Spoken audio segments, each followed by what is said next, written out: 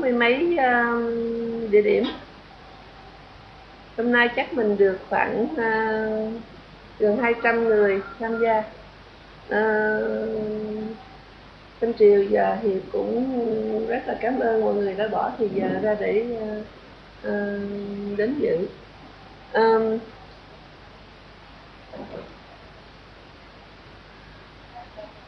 Có những người hôm nay trong nhóm là chưa bao giờ có tiếp cận với bất cứ một cái pháp nào.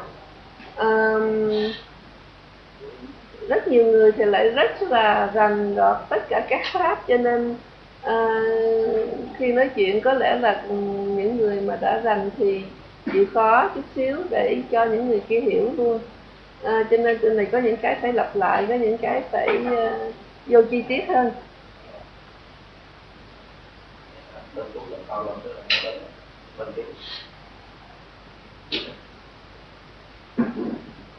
Bạn không có lo tôi chuyện đúng không? Chú có lo chuyện bây giờ ở đây là lớn lắm.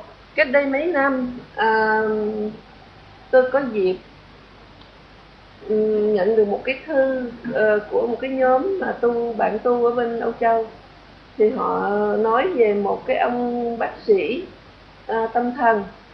Ông này đã chữa cho nguyên một nhà thương điên, mà những người điên này là những người bạo động và là tội phạm cho một tiểu bang ở Mỹ. Thì ổng không dùng thuốc, không dùng trị liệu gì hết, mà toàn thể cái nhà thương đó, nghe nói là toàn thể nhà thương đó là người ta hết bệnh hết, và sau cùng nhà thương nó phải đóng cửa. Thì khi tôi nghe cái tin đó thì tôi nghĩ rằng chắc cái người viết này hơi phóng đại, chứ nếu mà có một cái tin như vậy thì có lẽ tôi đã nghe trên báo chí hay cái gì, không lẽ gì không biết gì hết. Thì sao tôi bỏ qua luôn cái chuyện đó. Thì khoảng chừng 6 tháng trước đây tôi có nhận được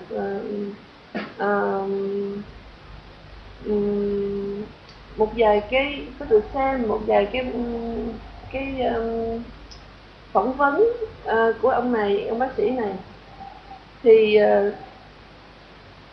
tôi rất là ngạc nhiên là vì thật ra ổng có thật, mà là cái chuyện đó có thật, và cái nhà thương đó có thật. Nhà thương đó của tiểu bang Hawaii.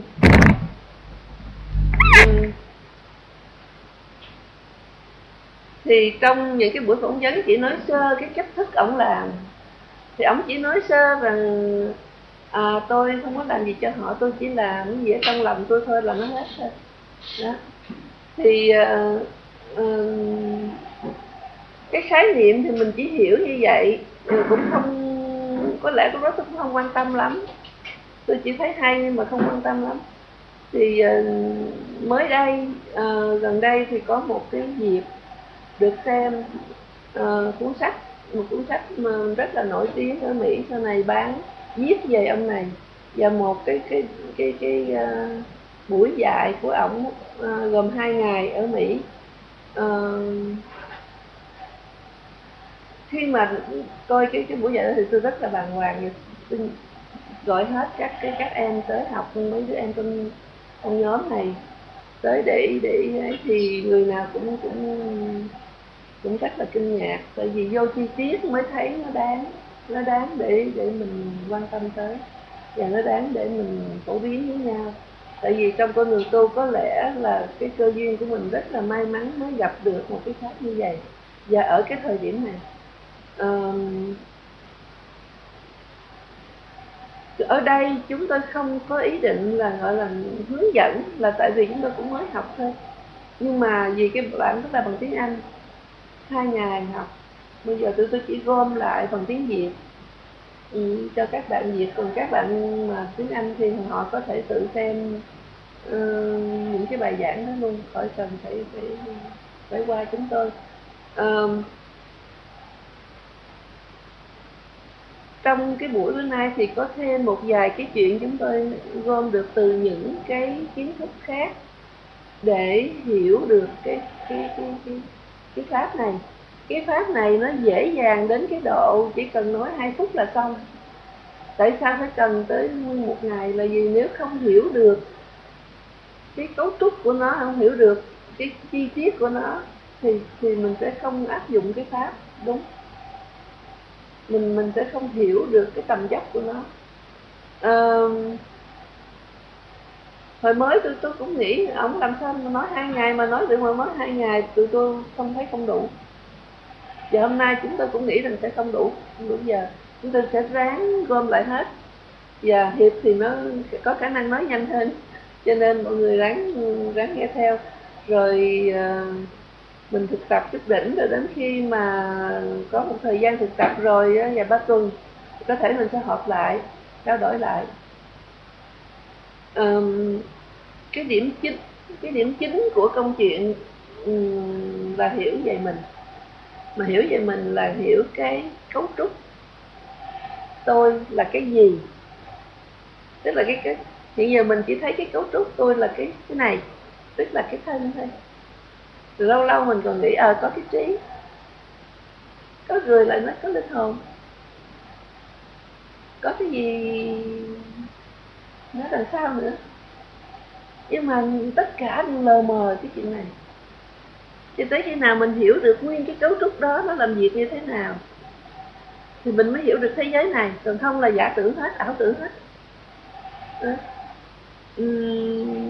Khoa học đã nhiều năm lắm rồi có cái gọi là phân tâm học để hiểu, và cũng có tên cho những cái phần trong mình,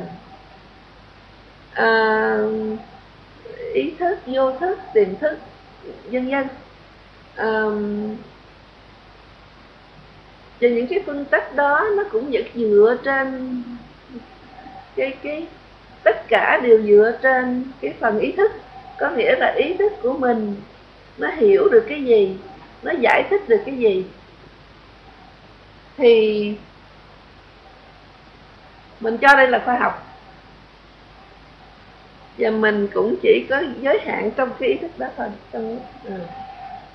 Thì sau này cũng không lâu đâu mà khoa học mới tìm ra được một cái chuyện mà tôi nghĩ rằng vô cùng thú vị, là khi nó đo cái não, ông này ông bác ông khoa học này, ông mới đo cái não người ta nó hoạt động như thế nào.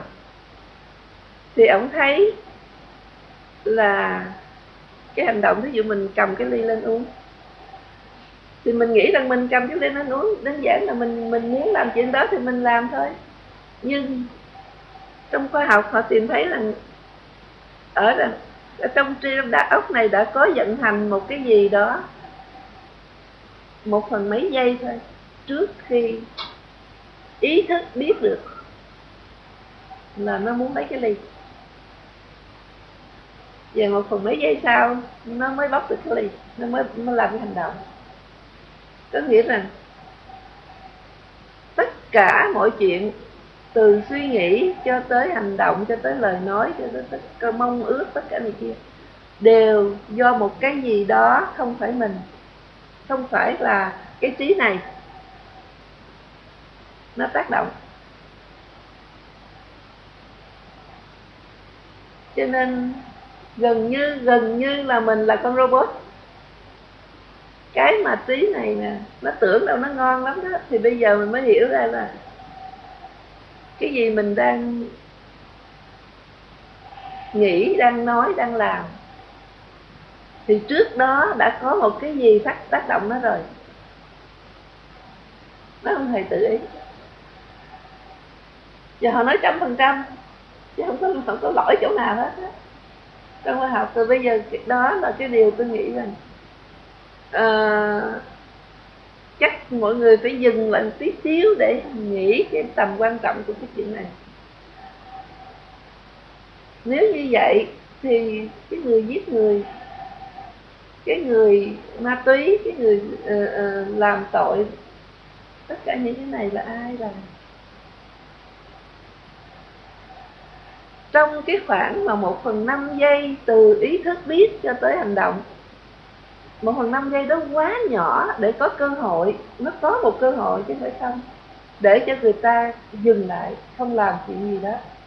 người ta cưỡng lại, nhưng mà cái mức cưỡng đó nó quá nhỏ đi, cho nên rất khó. Khi mà cảm xúc lên đầy rồi những cái tác động đằng sau quá mạnh, người ta không cưỡng được. Thì một lát tôi sẽ giải thích về cái phần đó bằng một cái nhìn khác, từ một cái ngành khoa học khác. Nhưng mà nói chung là với cái hiểu này, mình sẽ phải bước thêm một vài bước nữa trên con đường tâm linh để mình hiểu được ai làm tội và ai không làm tội, và ai đúng và muốn giải quyết hết những cái này trong cuộc đời mình. Giải quyết chỗ nào? Tại vì bây giờ cái vấn đề đặt lại nó khác rồi. Hồi trước mình nói vấn đề là anh phải tu, anh phải cố gắng làm tốt, anh phải tránh chuyện này chuyện nọ, thì nghe rất là hay, giảng dạy rất là hay, nhưng mà người ta làm không được. Người ta hiểu mà người ta làm không được. Rất nhiều người nói tôi rất là muốn, mà tôi không muốn đánh vợ nữa, tôi rất thương vợ tôi không muốn đánh. Mỗi lần tôi nổi điên lên tôi lại đánh, rồi tôi quỳ xuống tôi lại nó, mà sau đó tôi vẫn đánh nữa. Tôi không hiểu tại sao. Có những cái chuyện, gần như hầu hết mọi chuyện trong đời mình không hiểu, nhưng mình tưởng mình hiểu.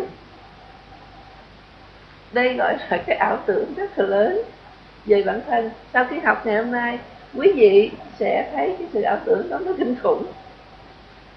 Và may mắn cho mình là nếu mà chỉ biết rằng ảo tưởng không thì hay là biết vấn đề không cũng không có khả năng để chỉnh sửa. Bằng cớ là nó đẩy từ trong đẩy ra, mình không làm được, mình không cưỡng được. Nếu mình giỏi mình cưỡng lại, mình không, nó bây giờ nó bắt mình phải suy nghĩ cái chuyện này, mình nói tôi không suy nghĩ, tôi tránh, tôi đi làm chuyện khác. Ok, tối tôi ngủ, nó dẫn vô cái giấc ngủ của tôi, nó nắm hết toàn bộ, control hết, quản lý hết. Một cái điều mà nếu mà mình hiểu được chuyện này, có lẽ nó giúp mình nhiều hơn nữa. Không, ngoài cái chuyện hiểu mình sẽ hiểu người. Mà cái hiểu người ở cái chỗ, cái điểm là mình bao dung hơn. Tức là mình sẽ không còn thấy cái người đó có tội nữa, mà người ta là nạn nhân, chúng ta là nạn nhân, và muốn không còn là nạn nhân nữa. Đức Phật chỉ ra bao nhiêu vị thấm chỉ ra cái cách này cách nọ để mình ra khỏi cái chỗ nạn nhân đó mà mình không biết.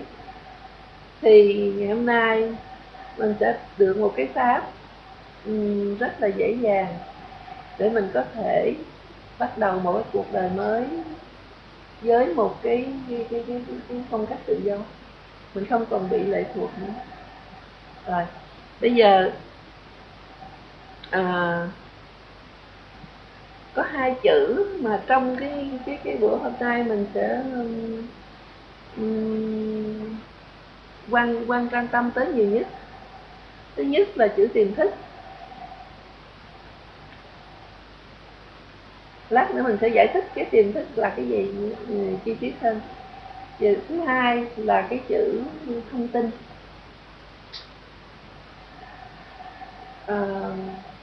Những gì mà mình đã học được, đã thấy được, nhận được bao nhiêu đời kiếp gì đó mà mình trữ vô trong cái tiềm thức đó, thì ở đây sẽ gọi nó là thông tin. Tất cả mọi cái gì mình nhận biết được là thông tin. Vũ trụ này hồi trước giờ mình tưởng là nó chỉ là năng lượng. Năng lượng nó vẫn còn ở cái dạng vật chất vậy thôi. Nhưng mà thông tin á là nó bao trùm hết. Cho nên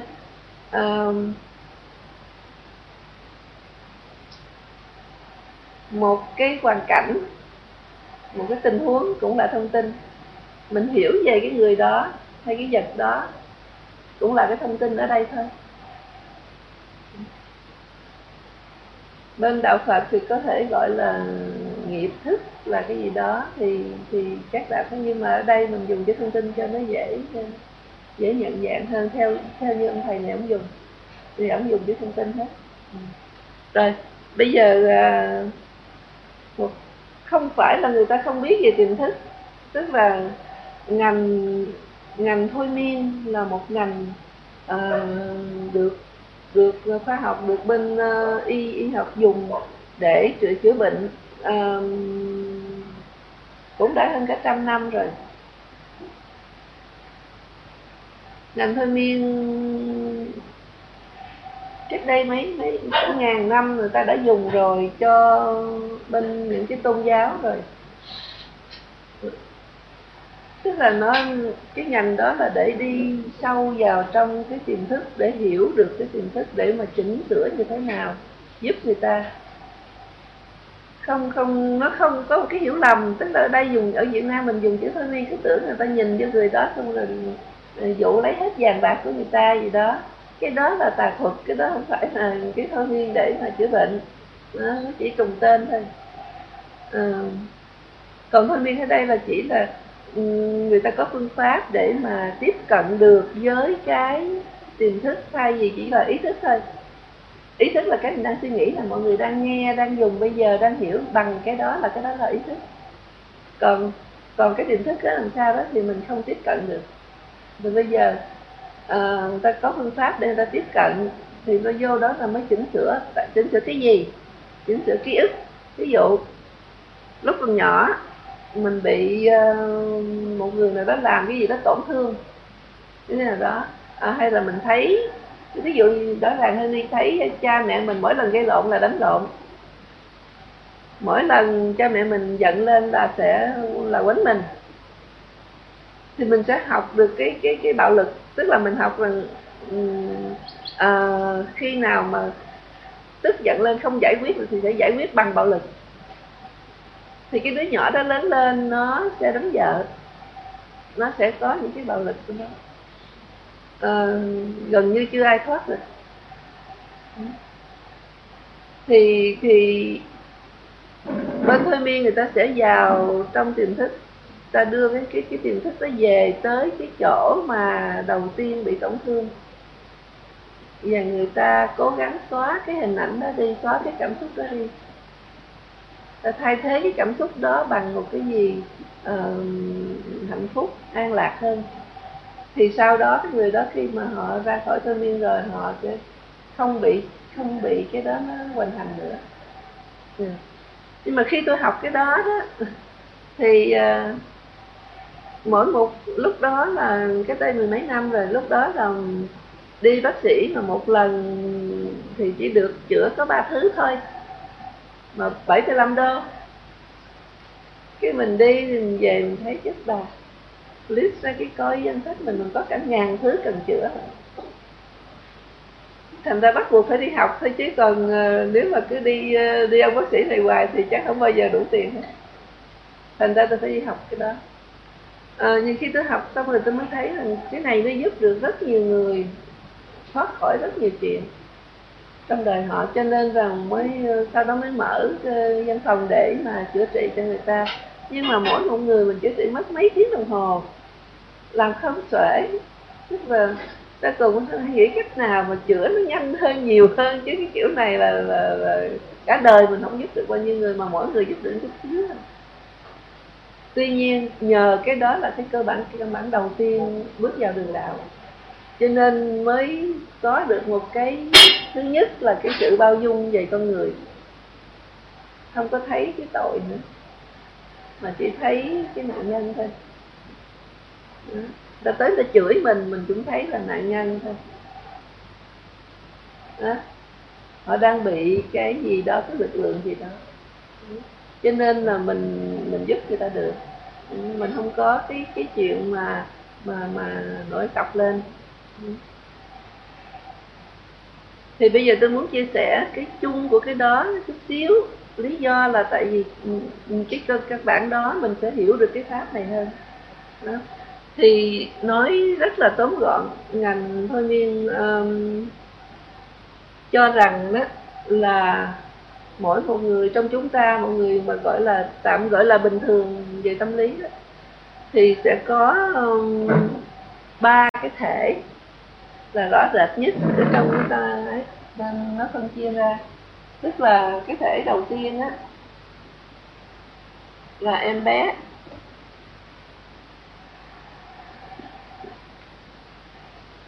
Tức là cái thể này á vừa mới sanh ra nó đã có rồi. Cái thể này nó chỉ biết một chuyện thôi, hai chuyện chứ, là tôi muốn và tôi cần. Nó không cần biết chuyện gì khác. Tôi đói là tôi la làng, tôi cần phải tả. Nó không cần biết chung quanh thế giới này có sập hay không, người ta có cần có giờ rảnh hay không, không cần biết. Thể tôi muốn là tôi la làng, tôi cần là tôi la làng. Đây là cái thể mà sống, nó bảo vệ sự sống, nó là cái thể mà sự sống sinh tồn. Đó là con người sinh ra phải có cái thể này. Dựa từ cô anh này được không? Okay. Ngoài ra cái em bé này nó cũng có một cái tính rất là hồn nhiên, là nó bất đồng, thích gì làm đó, nó không có ngăn lại được, cho nên tánh nó vui vẻ lắm. Ví dụ vậy đi, thì khi mình yêu thương một người, mình xét cho kỹ lại là mình yêu cái thể này nè. Tại cái người đó hồn nhiên, cái nét nào hồn nhiên trong người đó, đó là mình yêu nhiều nhất. Đó. Thì cái thể này nó chỉ lớn lên cỡ tới 8 tuổi là hết rồi. Cho nên khi cái người đó vui vẻ này kia thì họ giống em bé 8 tuổi. Nhưng cái thể này mà nếu nó bị đau khổ, nó bị đánh đập, nó bị như thế nào đó lúc nó 2 tuổi mà nó mắc kẹt luôn, nó không lớn được, thì cái người này sẽ có những cái tính muốn cái gì lấy đặng lấy được, la làng, nó không lớn lên được, nó không qua khỏi cái này được. Thì người đó 70 tuổi la làng kiểu khác, là cha là mẹ sẽ la làng, tao muốn như vậy, nó phải về đây nó làm như vậy. Nhưng tức là cứ chữ muốn, cần, phải. Đó là đây là cái mà cái em bé nó ra không, ta tự tử ta chết. Đó, người già thì tính chuyện theo già, mà người trẻ tính chuyện theo trẻ. Cái những người mình thấy nhảy cà tưng đó, mình biết là họ mắc kẹt ở tuổi nào, ở 1-2 tuổi gì đó. Có những cái chuyện gì nó xảy ra rất là đau lòng. Đó. Hoặc là suốt cái thời gian 5 tuổi đầu của họ. Đó.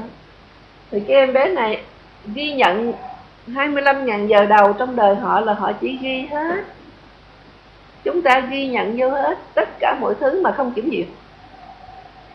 Người ta nói đúng, nói sai, nói phải, nói quấy gì không cần biết, nhét vô hết là thành ra cái bản chất của nó. Cho nên sau này nó không thể đổi cái đó nhé. Nó có thể hiểu khác đi, nó lên nó đi học hành này kia, nhưng mà nó vẫn bị mắc kẹt trong cái kiến thức đó. Cho nên nếu mà bây giờ mình nói rằng đi mưa là về bị cảm, nó nhận vô đây rồi thì nó lớn lên nó đi mưa là nó bị cảm, nó đi mưa là nó bị cảm. Nhưng mà như bên Mỹ người ta không dạy cái đó thì đi mưa không ai bị cảm hết á. Ví dụ vậy đó. Nhớ có hơn bác sĩ đó, ông nói tôi hồi nhỏ cứ nói là đừng có chơi, đừng có nghịch lỗ rúng, nó đau bụng.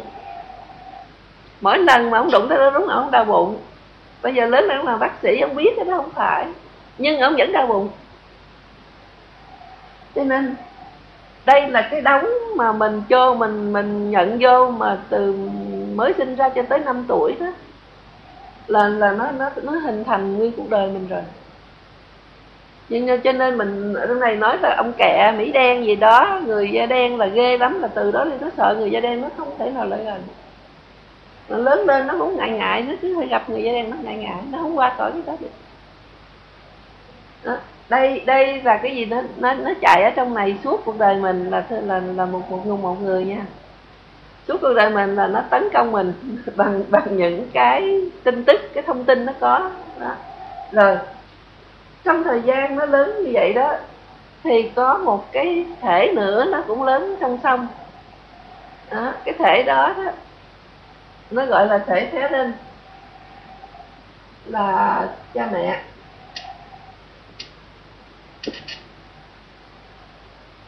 Cái thể này á, nó là một cái ghi, cũng như là một cái bộ hồ sơ thông tin nhận vào về những cái người nào có quyền lực với mình, dạy mình, cha mẹ, anh em, thầy cô gì đó.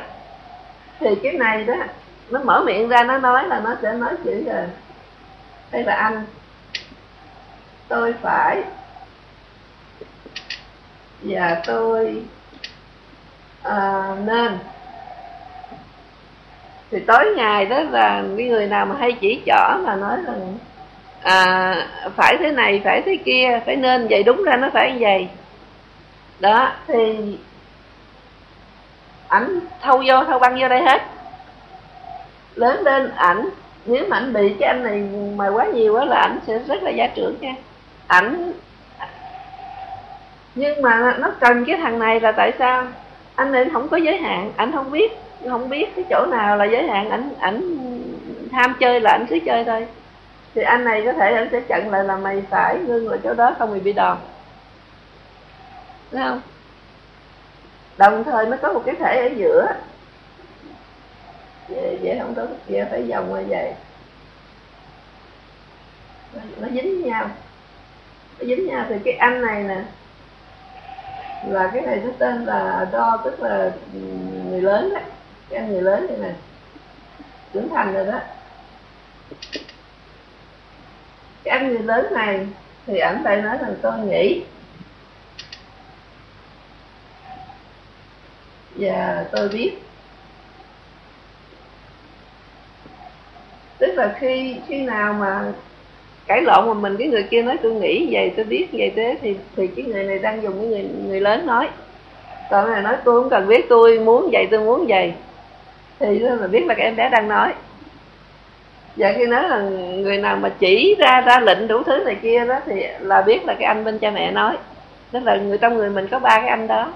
Nếu nó hài hòa, nó sẽ chạm nhau ở đây, thì cái người lớn này là lấy thông tin từ đây qua, rồi cứu xét rồi mới dùng. Có nghĩa rằng em bé này nó 9 tháng là nó đã biết hết cái này rồi, thì nó lấy cái muỗng nó bỏ xuống đất, nó chờ mẹ nó lụm lên, nó cười, nó ngó thẳng vào mắt, nó bỏ xuống nữa, lụm lên nữa. Thì nó nói đừng lụm nữa, đừng có bỏ nữa. Nó thấy bà trợn mắt rồi, thì cái thằng này nó nói đó, bà trợn lần thứ hai bà quánh này á, thì lần thứ hai nó không bỏ nữa, nó chờ bà đi mất rồi lát nó bỏ nữa. Thì đó là cái anh này anh cản được, mà anh cản được chút xíu. Nếu mà cái người này hài hòa, tức là cuộc đời sống của nó lớn lên hài hòa, nó sẽ ứng dụng được cái này để nó sống ở đời này. Nhưng phần đông mình không có hài hòa, phần đông mình bị vậy nè, tức là cái ranh giới này nó đổi. Tức là cái người lớn nó vậy, mà cái anh này nó lớn vô vậy, anh lớn vô càng nhiều là cái tâm tính người này càng giống anh đó. Cho nên mình nhìn thấy cái tính của họ, mình nói những người đó kỳ cục, tánh tình, gia trưởng kia, là anh này anh lớn hết một đống rồi. Ổng không thấy cái gì là ổng chịu hết, cái gì ổng cũng không hài lòng hết, cái gì cũng phải là khá hơn, giỏi hơn, tốt hơn. Cái luật nó như vậy đó, dân. Người ta sống, người ta khổ vì những cái này, thì thôi miên đó là định nghĩa hai cái anh này nè là tiềm thức. Còn cái đây là cái trí ý thức. trong thanh niên đó nếu mà một cái người mà bị tổn thương quá nặng,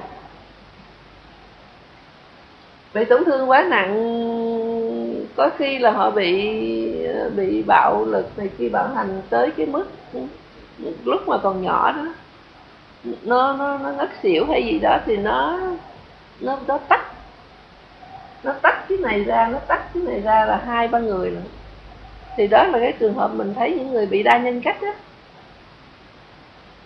Cho nên trong thôi miên khi chữa những người này rất khó khăn để ráp lại cho thành một cho họ. Nào ráp lại được thì họ mới thành một người, còn không á là nó ra nhiều nhân cách khác nhau. Còn nhiều mình cũng lâu lâu có những cái nó trội hơn, nhưng mà tới thôi miên nó không biết ở đâu mà nó lấy con số này ra, nhưng mà nói là cái em bé này nó chiếm tới 65% nữa cái tánh tình của mình. Là mà cái anh này đó thì ảnh là tới 23 hay gì đó, anh này còn lại có chút xíu à.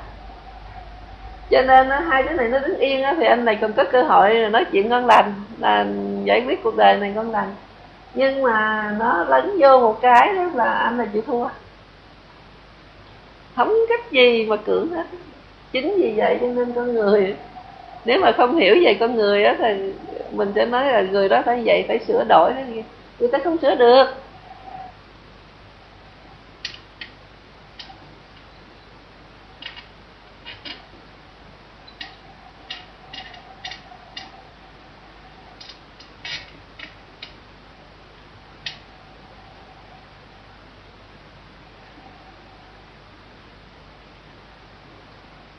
Ngày hôm nay đó,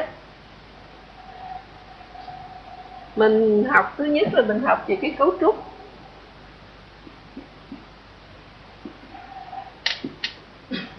của cái tôi. Giờ mình nhận ra được cái vấn đề là cái gì, vấn đề trong cuộc đời này là cái gì, và giải quyết nó như thế nào. Giải quyết tận gốc, tức là mình sẽ đi vô cái chỗ sâu kín nhất trong mình là như thế nào đó, và nó liên quan ở trong vũ trụ này như thế nào để mình chỉnh sửa. Cái vấn đề đặt ra ở chỗ nào. Thường mình nói thì ông đó ông làm như vậy tôi không chịu. Cái vấn đề là bây giờ tôi đang có vấn đề vậy. Ở đây người sẽ chỉ mình ra cái gốc của nó không phải chỗ đó, không phải tại cái ông đó hay tại tôi hay tại gì hết đó. Nó có những cái nguồn gốc rất là sâu xa. Thì khi mình hiểu được cái đó, và cái cấu trúc tâm linh của mình luôn, tức là cái cấu trúc mà cái tôi này nè đó, thì Hiệp sẽ giải thích về những cái cấu trúc này theo cái cách ông Hiếu Linh đã giảng dạy.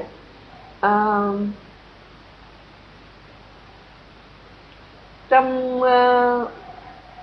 tức là bây giờ Hiệp con hướng dẫn tiếp những cái này, cô sẽ phụ con những cái chỗ nào mà cần bổ sung người kia ha.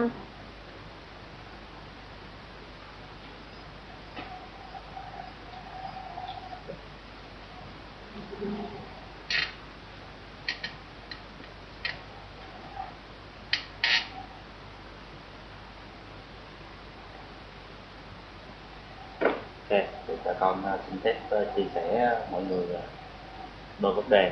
Tức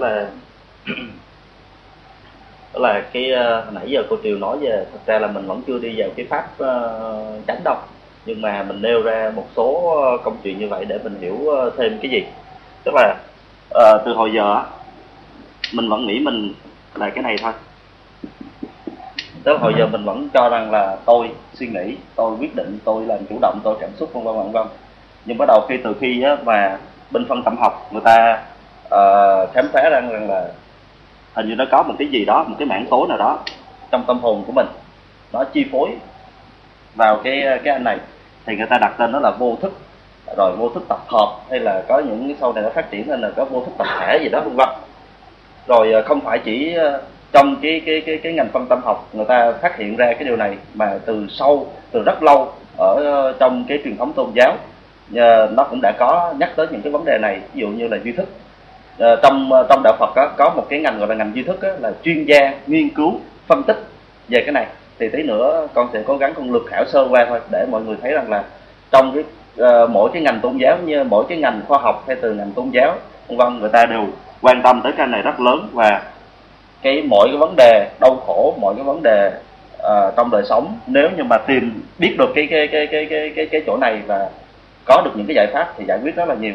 Cho nên phân tâm học sau này rồi trong ngành tâm lý hay là bên tâm thần, người ta ứng dụng rất là nhiều trong phân tâm học. Đối với vấn đề tu hành cũng vậy, người ta nghiên cứu vấn đề duy thức hay những cái vấn đề về tâm thức thì khi biết rõ những cái chuyện này thì người ta sẽ có những cái phương pháp hay có những cách trị liệu để người ta điều chỉnh lại những cái vấn đề mà cái người đó mắc phải. Hoặc là trên cái đường tu tập của mình nếu như mà mình biết được những cái điều này thì nó sẽ cải thiện rất là nhiều, nó sẽ giúp cho mình rất là nhiều, biết rõ được ở tu chỗ nào, mình giải quyết vấn đề ở chỗ nào đó. Thì như hồi nãy mọi người nghe thôi miên nó cũng là một cái ngành nó ứng dụng từ cái điểm này nè. Mà cái phần mà vô thức, cái phần gọi là tiềm thức gì đó đấy, là cái mà cô Triều mới nói là cái thể em bé và cái thể người lớn, là hai cái thể mà khi mình phát triển nó lưu trữ những cái kinh nghiệm, cái ký ức.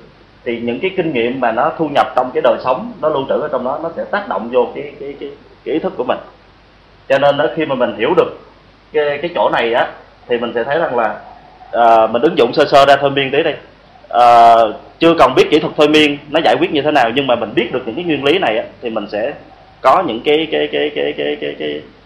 ứng xử nó hợp lý. Ví dụ như nhất là em bé, mình nuôi dạy em bé là mình thấy ví dụ như mình hay nạt hay la, mình hay ra lệnh cho nó, thì những cái năng lượng đó, những cái ký ức đó nó sẽ lưu trữ lại hết thành ở trong cái tiềm thức của cái đứa bé này. Cho nên cái đứa bé này sau này nó có cái xu hướng nó rất là bạo lực, hay là nếu như mà nó có điều kiện là cái năng lượng đó nó sẽ thể hiện ra liền.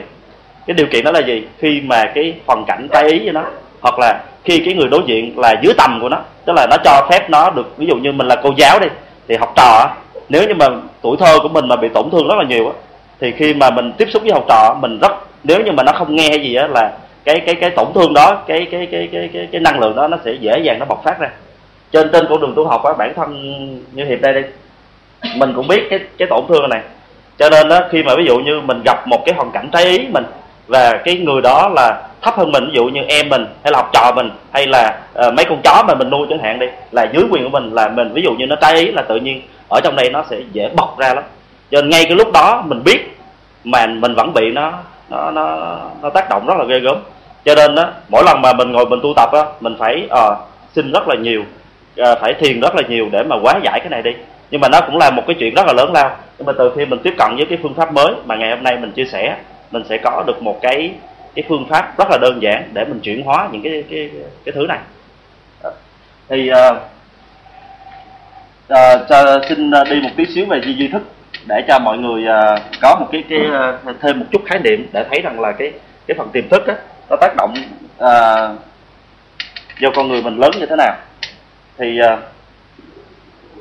đây, tâm thức của mình đây là phần ý thức, đây là gọi là mạt na thức, và đây là a lại gia hay gọi là tàn thức. Thực ra trong duy thức học nó nói tới 8 thức lận. Trong đó có 5 cái thức là ở ngoài. 5 cái thức ở ngoài đó là gì? Là nhãn thức, nhĩ thức. Nhãn nhĩ tỷ thiệt thân ý, tức là cái mắt, cái tai, cái mũi, cái lưỡi, cái thân của mình nó đều có một cái thức riêng của nó hết á. Nếu như mình không có cái thức đó, mình sẽ không nhận diện được vấn đề. Tức là trần, tức là cái đối tượng bên ngoài, ví dụ như là hình ảnh, âm thanh, mùi vị, vân vân. Đó là cái bên ngoài. Căn là lỗ tai, lỗ mũi, vân vân. Tức là những cái bộ phận trên cơ thể của mình. Nhưng nếu như mình có cái bên ngoài, có cái bộ phận để nhận diện, đó là cái căn, mà mình không có cái thức thì coi như là khi mà cái trần, cái căn nó có tiếp nhận vô nữa thì cũng như không. Nó phải có cái thức. Ví dụ như mình ngủ, mấy cái thức này nó ngủ hết thì coi như cũng có mở nhạc đó, cũng có lỗ tai đó, mình không nghe, cho nên phải có cái thức nữa. Đó thì đó gọi là 5 cái thức ở bên ngoài. Đó, nhưng mà đây là 5 cái thức bên ngoài thôi, quan trọng nhất là 3 cái thức ở bên trong này. Ở cái đây gọi là bên duy thức học có tới 100 món rồi. Cái đây chỉ gọi là 8 cái thức này gọi là tâm vương thôi, nó còn có tâm sở rồi sắc pháp gì đủ thứ hết đó, gom lại 100 thứ. Nói chung đây là một cái ngành rất là sâu, nhưng mà ở đây mình không có đi như vậy, mình chỉ đi lược khảo qua là 5 cái thức là 3 cái chánh này mà thôi của tâm vương, là ý thức, mạt na và a lại gia. Thì cái này nó vận hành như thế nào? Tức là khi 5 cái thức này nè, ảnh nhận cái thông tin, ảnh sẽ kết hợp với cái anh ý thức này để ảnh xử lý cái thông tin đó. Nếu như ảnh không kết hợp với anh ý thức này thì coi như cũng không có thành chuyện gì hết đó. Ví dụ như mình nghe nhạc nhưng mà mình bắt làm cái chuyện gì đó thì vẫn có cái nghe đó, nhưng mà mình không có để ý. Nhưng ví dụ như ai nói gì đó mình tập trung mình nghe, ví dụ như Hiệp đang nói chuyện đây, cái nghe của mình, cái thức nghe đây nó nhận vô, nhưng mà nó phải phối hợp với anh ý thức này để nó xử lý cái đống thông tin đó. Nó xử lý như thế nào? Đây, thực ra nó không có gì để xử lý á. Cái ý thức của mình nó không có gì để xử lý hết á. Nó sẽ lấy cái kinh nghiệm từ a lại gia này. A lại gia là gì? Tên là tàn thức, có nghĩa là lưu trữ tất cả các kinh nghiệm trong đời sống của mình cũng như nhiều đời sống trong quá khứ. Đây, nó là cái kho cho nên nó tên là tàn thức là vậy đó, tàn bảo cát, lưu trữ hết tất cả những cái kinh nghiệm trong đời này cũng như đời quá khứ nằm ở đây. Thì á, nhưng mà thực ra thằng này á, nó muốn lấy thằng này á, nó không có lấy được đâu, lấy thẳng đâu, nó thông qua một cái anh là anh Mạt Na. Cái anh Mạt Na là anh đứng chính giữa đây, anh ở vùng giữa đây, anh sẽ có chức vụ là anh nhảy xuống đây, anh lôi cái đống kinh nghiệm này, anh thảy lên đây, anh bỏ lên đây. Rồi xong á, cái anh ý thức này á, anh mới lấy cái thông tin vừa mới nạp vô thông qua 5 cửa này, thông qua 5 cái thức này, anh mới dùng cái kho kinh nghiệm của anh để anh xử lý, anh coi thử cái thông tin này nó như thế này. Tức là khi con nói như vậy á, mọi người muốn nghe hiểu á, đều phải dựa trên cái kinh nghiệm của mình để hiểu hết á. Cho nên một em bé nó nghe nó hiểu khác, một người trưởng thành nghe hiểu khác, người có học về cái lĩnh vực này nghe hiểu khác, người không có học lĩnh vực này nghe nó sẽ khác, vân vân. Thì cái đó là do gì? Do cái kinh nghiệm ở trong a lại gia này. Anh sẽ moi lên, thảy, anh bỏ lên trên ý thức này, và anh sử dụng cái kinh nghiệm này để anh xử lý cái này.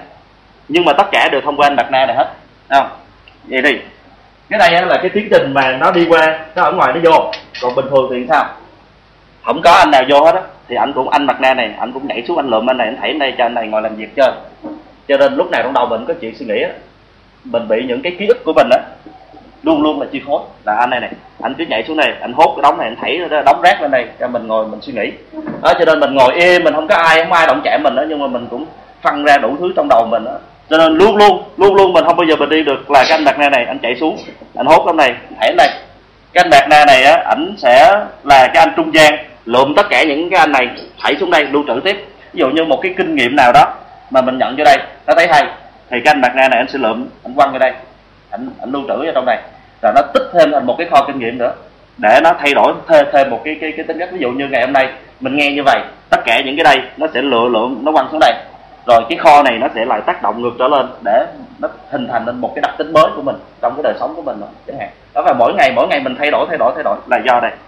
Đó, thì cái cơ chế này á, nó trong cái đạo Phật á, khi mà hiểu được cái chỗ này á, thì người ta sẽ có một cái xu hướng là có những khi mà mình tu tập tất cả các pháp môn á, thực ra cuối cùng là để làm sao để giải phóng cái anh a lại gia này. Thì có những cái trường phái họ nói là làm sao để chuyển hóa cái anh lại gia này gọi là thành bạch tỉnh thức. Hoặc là khi mà mình thiền định á, sâu á, thì nó sẽ quậy cái đống này lên để bắt đầu mình giải. Nó tới một cái mức nào đó thì nó sẽ quậy cái đống này lên để mình giải.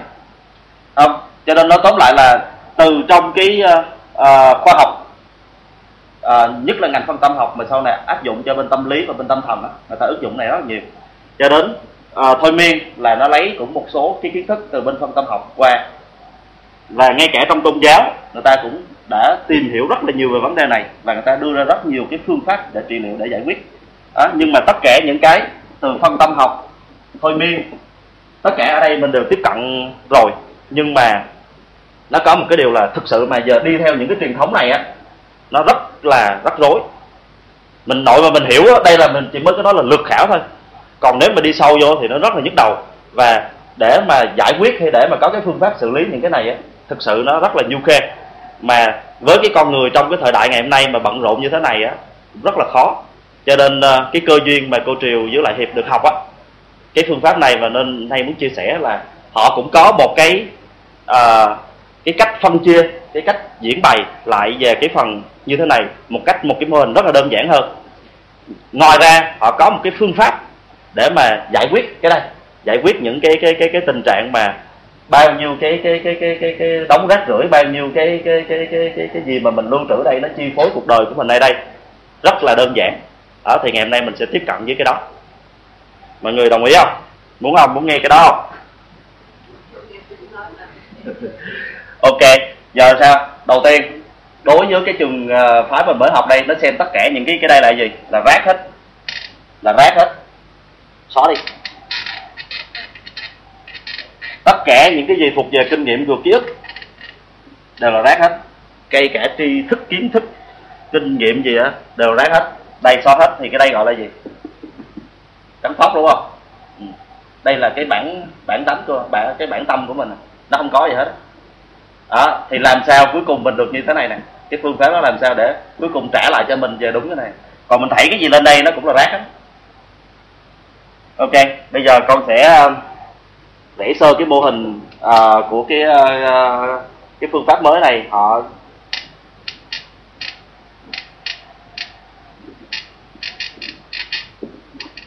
đây, nó có đây, chúng ta đây, tâm thức của chúng ta đây. Thì cái này á, ta đặt là gì? Tâm thức thiêng liêng.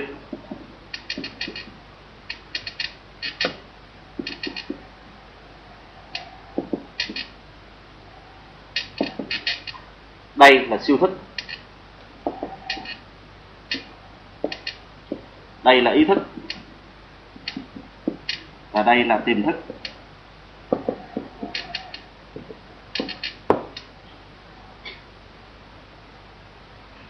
Trước khi đi chỗ này xin nói thêm một tí xíu, tại vì trong này á nó chia ra các phần siêu thức, tâm thức thiêng liêng, mà nãy cái phần chắc cái phần mà thôi miên đó, cô Triều nói nó có một cái ý này mà con xin bổ sung thêm này.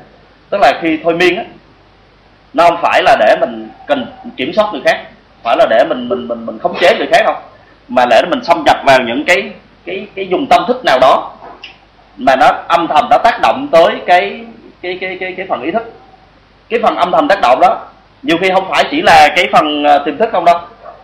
Cho nên người ta cứ nghĩ rằng là thôi miên chỉ tác động vào phần tiềm thức này không. Có những cái trường hợp người ta thôi miên á, người ta có thể có những dạng mà thôi miên cực sâu á, thì khi người ta ở trong cái trạng thái mà ý thức này hoàn toàn mất chủ động luôn á, thì cái người đó có thể trả lời những cái câu hỏi, bất kỳ câu hỏi nào. Ví dụ như câu hỏi về vũ trụ này từ đâu mà có, hay là vào năm 1000 mấy trăm đó cái nước đó xảy ra chuyện gì, giống như một nhà thông thái, giống như một cụ từ địa bách khoa, hỏi bất cứ chuyện gì đó không biết hết, mà cái người đó một người đó bình thường, không có phải nhà khoa học hay gì hết á. Cho nên cái dữ liệu đó ở đâu có, mình không biết, không thể đủ thừa trong tiềm thức. Cũng có thể là có trong tiềm thức, nhưng mà nhiều khi nó trong tiềm thức nó phải có cái đi qua cái kinh nghiệm đó nó mới có chứ. Còn này á, cho nên nó có thể trong cái thôi miên á, có thể tiếp xúc với một cái phần tâm thức nào đó nó lớn hơn chẳng hạn, mình không biết.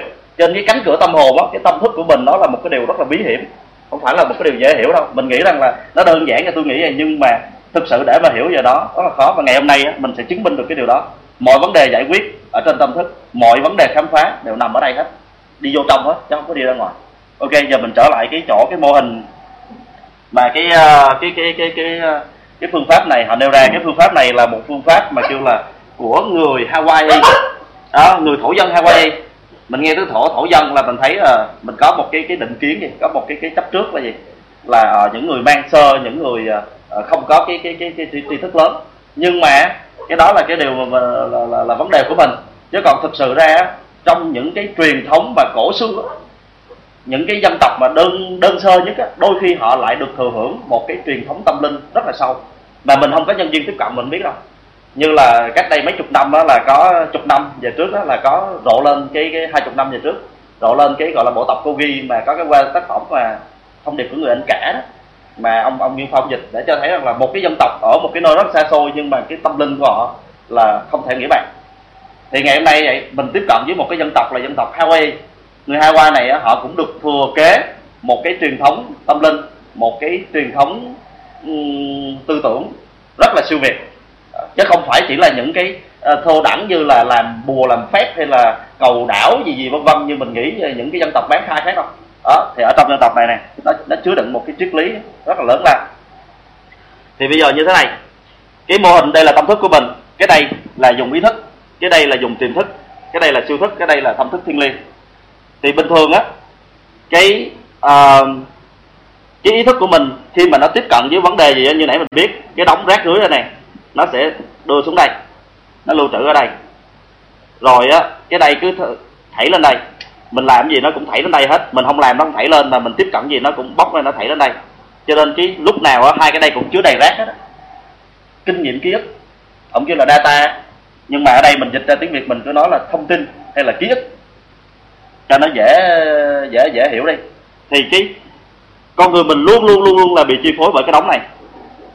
Rồi bây giờ họ sẽ có một cái phương pháp để họ xóa đi cái đống rác này đi.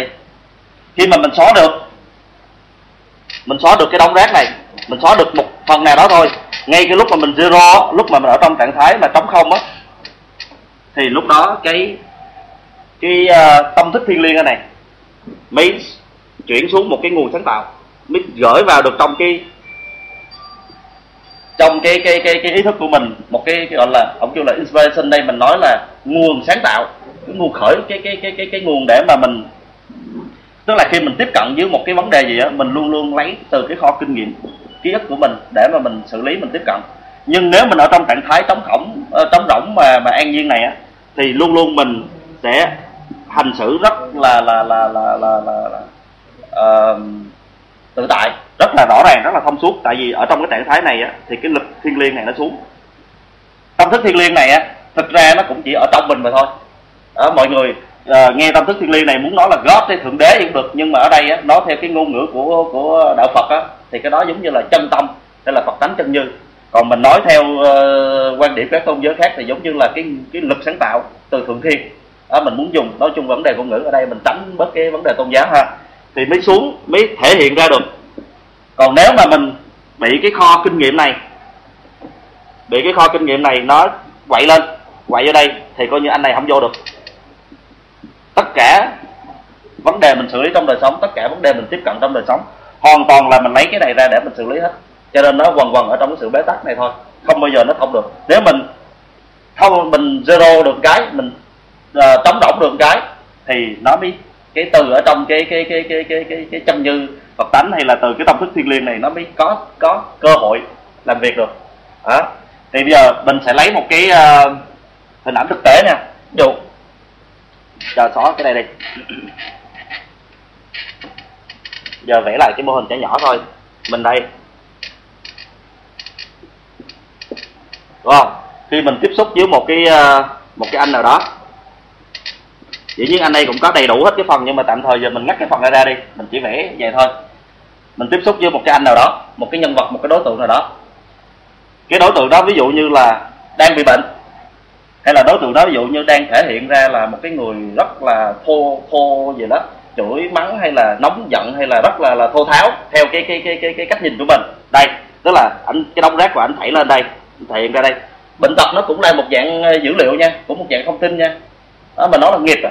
Nói chung là chữ nghiệp đây là nó là thông tin đó. Tất cả những cái gì nó lưu trữ ở trong đây mà nó có cơ hội nó thảy lên đây, nó đều là thông tin hết. Ở đây mình quan sát vậy, ví dụ như cái người đó cái tính cách vậy, họ thể hiện ra bằng cái cách là cái tính tình hay là cái bệnh tật hay về trên phương diện tinh thần hay trên phương diện thể xác vân vân, cũng đều là cái này hết nha. Thì bắt đầu đây á, ảnh thảy lên đây, mình đứng đây mình thấy thì những cái data này bắt đầu nó ánh xạ vô, nó chiếu lên đây đó, nó chiếu lên cho mình. Tức là họ thể hiện ra gì là bên đây nó không thấy nha, đây. Nhưng mà nó vô trong mình nó không phải chỉ có nhiêu data đâu, nó còn quần thêm cái đống này, nó cộng lên, nó mở rộng thêm nữa. Chứ nó không phải đơn giản là coi như anh này anh chiếu có nhiêu đó là ở trong này nó có nhiêu đây đâu, nó cũng thảy thêm đống này đó. Cho nên anh này là A đây, mà đặt tên này A thì qua đây nó phải biến thể thành B, C lum la đó, chứ nó không phải đơn giản cộng thêm cái đống bùi nhùi của mình nữa. Cho nên nhiều khi mình nhận thức về anh này á, không có phải là đúng đắn lắm đâu, mình nhận thức theo cái ở trong mình thôi. Cho nên mình nhìn người ta là mình nhìn cái người đó trong người mình, chứ cũng không phải là mình nhìn thẳng người ta đâu đó.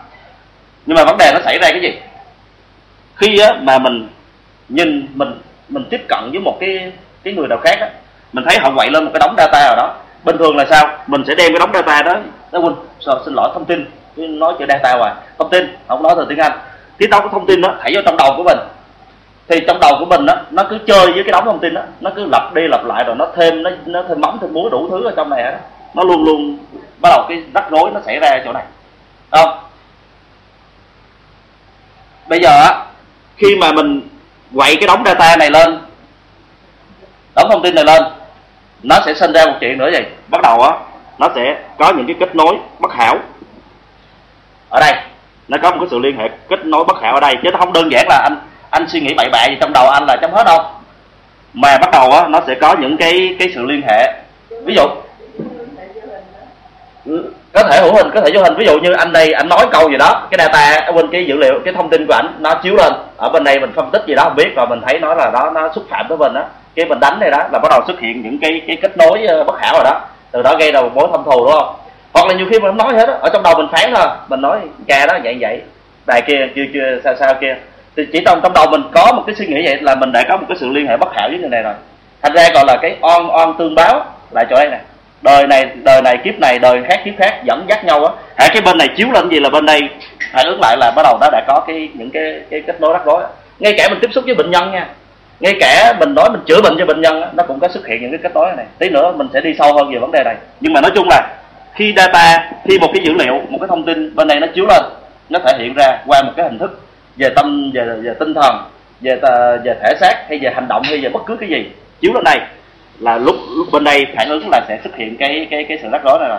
Thì bây giờ làm sao để mình xóa được cái này, xóa được cái data trong đầu mình đi, xóa được cái thông tin trong đầu mình đi, đừng để cho cái này nó quậy lên nữa.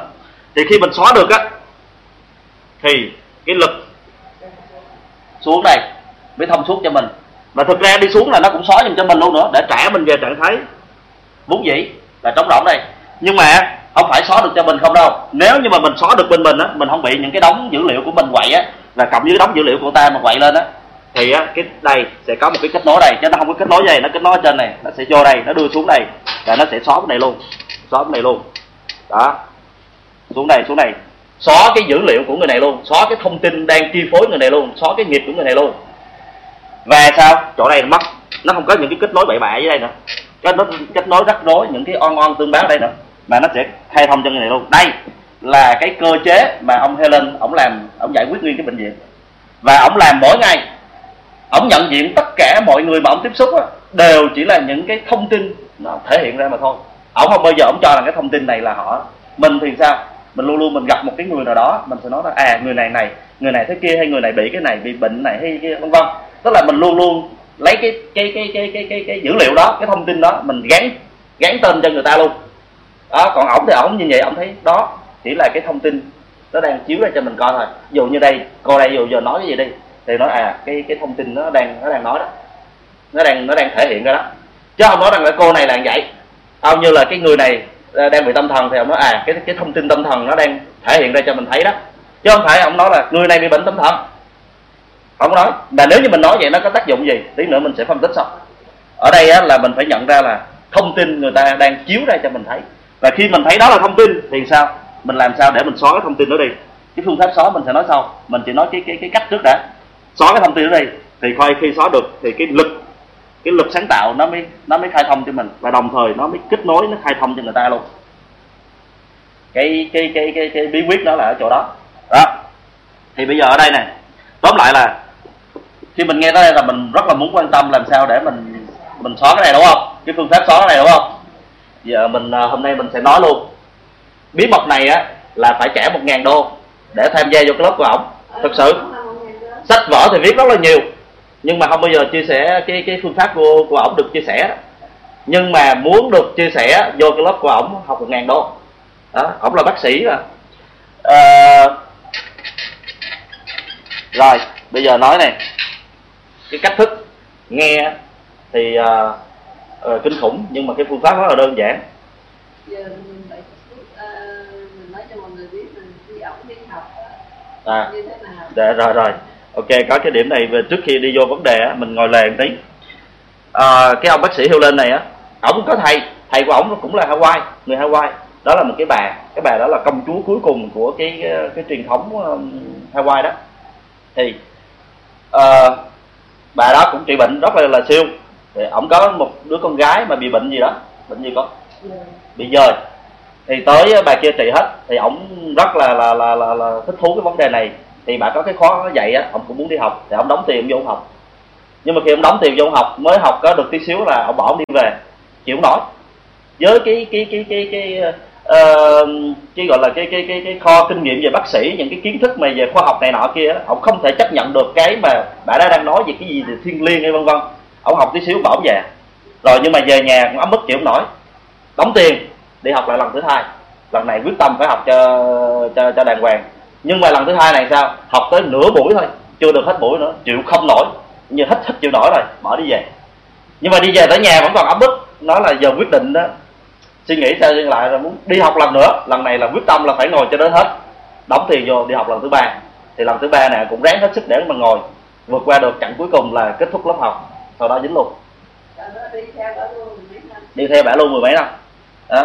Và cái bà thầy này ông nói là luôn luôn tỏ ra một cái năng lượng bình yên, rất là bình yên, để ai mà đến gần cũng rất là bình yên. Và đến khi ngay cả khi bà chết, bà nằm xuống, xung quanh mọi người có thể xáo trộn, nhưng mà cái bình yên nó vẫn không mất. Hãy đến gần nó vẫn nghe được cái lực bình yên đó. Thì sơ sơ một tí xíu như vậy. Ok, thì cái truyền thống này ông học được từ cái vị sư phụ này đó, và đồng thời ở trong cái quá trình ông thực hành thì ông cũng có học thêm được nhiều cái khác, thì ông cũng có chia sẻ. Thì vấn đề mà này thì mọi người có thể tìm hiểu trên mạng thêm. Ở đây bây giờ mình đi vô phương pháp ha. Thì cái phương pháp làm sao để mà xóa mấy cái này, ông dùng từ là clean đó, tức là dọn dẹp. Clean là dọn dẹp, làm sao để dọn dẹp cái đống rác này. Sẽ sử dụng 4 câu thần chú, 4 câu mantra, 4 câu thần chú.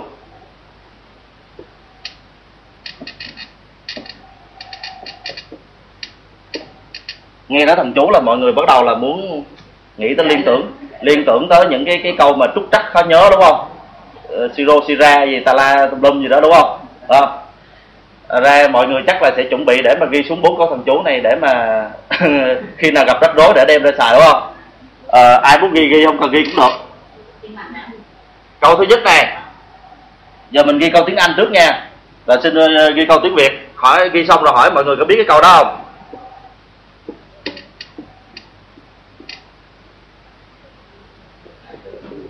Mọi người biết câu này không? I love you, biết không?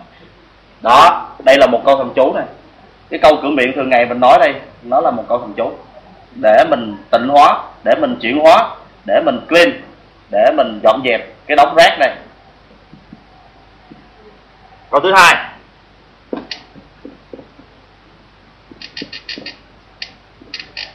thank you, cảm ơn, phải không? Thank you, cảm ơn. Câu này chắc cũng là ai cũng biết quá ha. Rồi câu số 3 là gì?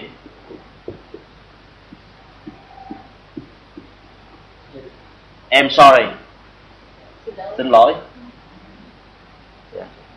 I'm sorry.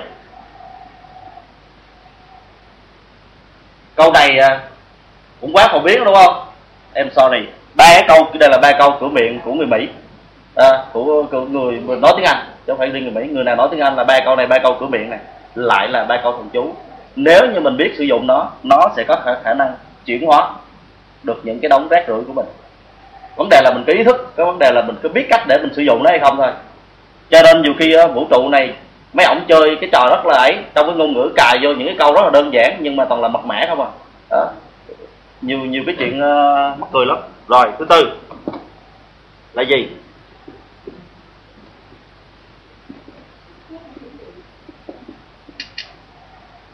Cái này thì chắc có thể có một số người không biết.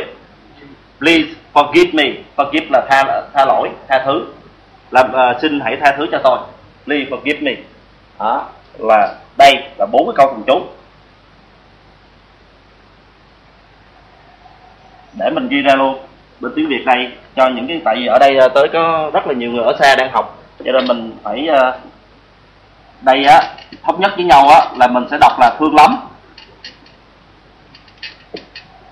chứ không thể dịch là anh yêu em hay em yêu anh gì trong đây nha. Mình có chủ vị là rắc rối lắm. I love you đây là vậy, không phải là anh yêu em. Mình nói với bất cứ đối tượng nào I love you, tức là thể hiện lên một cái năng lượng tình thương, chứ không phải rằng là mình nói là chỉ sử dụng anh yêu em thôi ha. Cho nên ở đây mình dịch không có đối tượng, thương lắm. Và nhiều người đọc cái câu này có triển vọng lắm nha, chuyển hóa được rất nhiều á.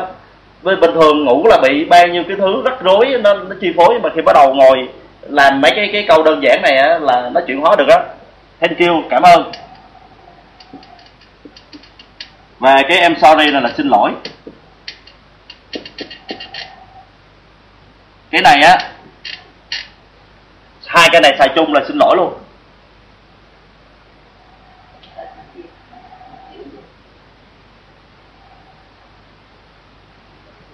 Trong tiếng Việt mình chỉ cần 3 câu này đủ rồi.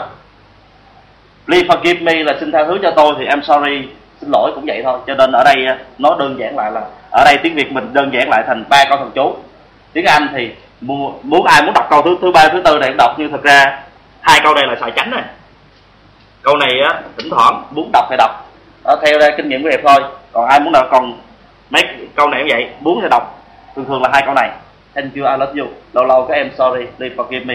Ở đây cái chỗ mà thương lắm, cảm ơn là mình nói thường xuyên, xin lỗi. Về nguyên tắc đọc thần chú á, mình đọc một câu không cũng được, mình chọn một câu ra không mình đọc được, 2 câu cũng được, 4 câu cũng được, 3 câu cũng được, muốn đọc lộn xộn câu này trước câu này sao cũng được. Nói chung tóm lại là có một câu trong 4 câu này là có phê rồi, không cần phải đủ. Không? Đó, thì cái mấy câu thần chú đó là như vậy đó. Các ai thắc mắc về mấy câu thần chú này không? Giờ mình sẽ đi sâu vô câu thần chú này tí xíu ha.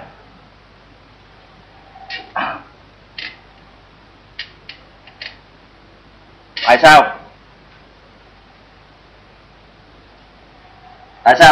mấy cái câu thần chú này nó không phải là những cái câu mà siro sira hay tà la tùm lum, hay là những câu gì phức tạp, rất là đơn giản.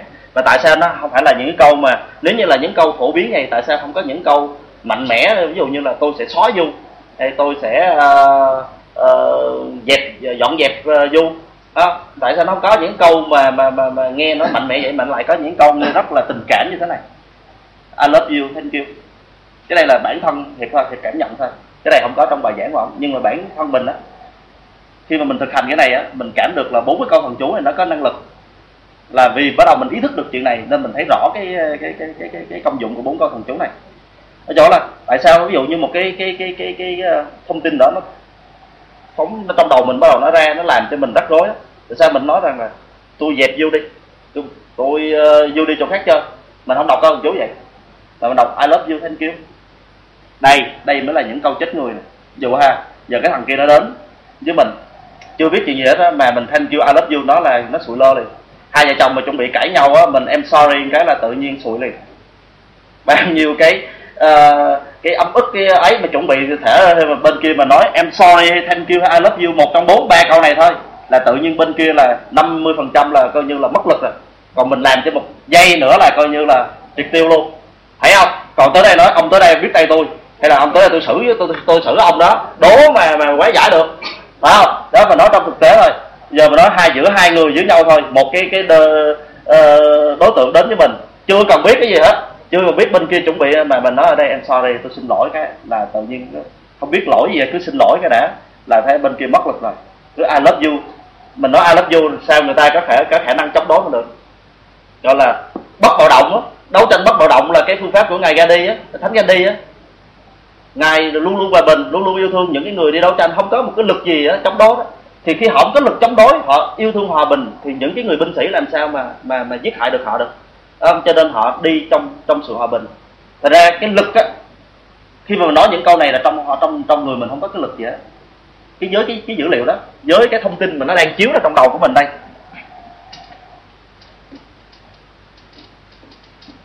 Đây, cái data đang quậy lên đây. Không? Cái đống mà ông kêu là cái bullshit đó là cước bò á. Ông hay nói là cái đống cước bò hay đống rác á, quậy vô đây. Từ đây thảy vô đây. Hay là từ đâu đó không biết vô đây, thảy lên đây. Thực ra thông tin này á, nó có lực phát là tại vì mình chấp nữa, nó mới có lực.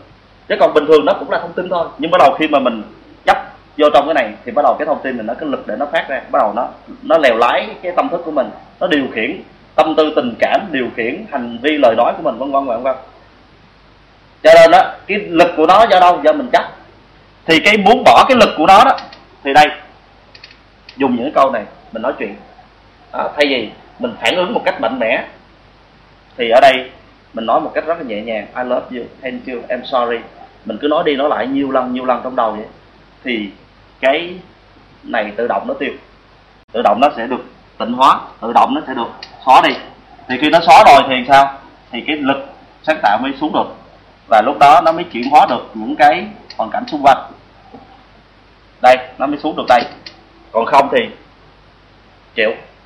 Bên đây rắc rối, ở đây rắc rối thêm, và rắc rối thêm đây phải bắn qua bên đây rắc rối thêm nữa. Tức là một cái chuyện ở đây, ví dụ như là có một cái thông tin có chút xíu cái chuyện ban đầu bắt đầu có chút xíu nhưng anh đây bắt đầu nhận vô quậy thêm đóng, và thảy lại cho anh đây tăng thêm đóng nữa, qua lại càng ngày phức tạp, công chuyện càng phức tạp hơn. Nhưng từ khi mà mình nhận thức ra được tất cả chỉ là dữ liệu, tất cả chỉ là thông tin, mình xóa nó đi thì phép lạ xảy ra. Phép lạ xảy ra mỗi ngày, xảy ra ngay trong đời sống của mình. Tí nữa mình chia sẻ cái vụ phép lạ đó xong. Mà cái phép lạ lớn nhất đó là ông trị bệnh nguyên cái bệnh viện đó, cái bệnh viện tâm thần mà ai cũng sợ, ai cũng chạy đó. Đi vô trong đó là coi như là đi nép chết tường, bị đâm vào nào không hay, cho nên nhân viên là phải nghỉ làm, rất là sợ. Mà từ lúc ông vô đó là tất cả những cái nhân viên trong đó bắt đầu tìm lại được sự bình an, học luôn phương pháp của ổng luôn.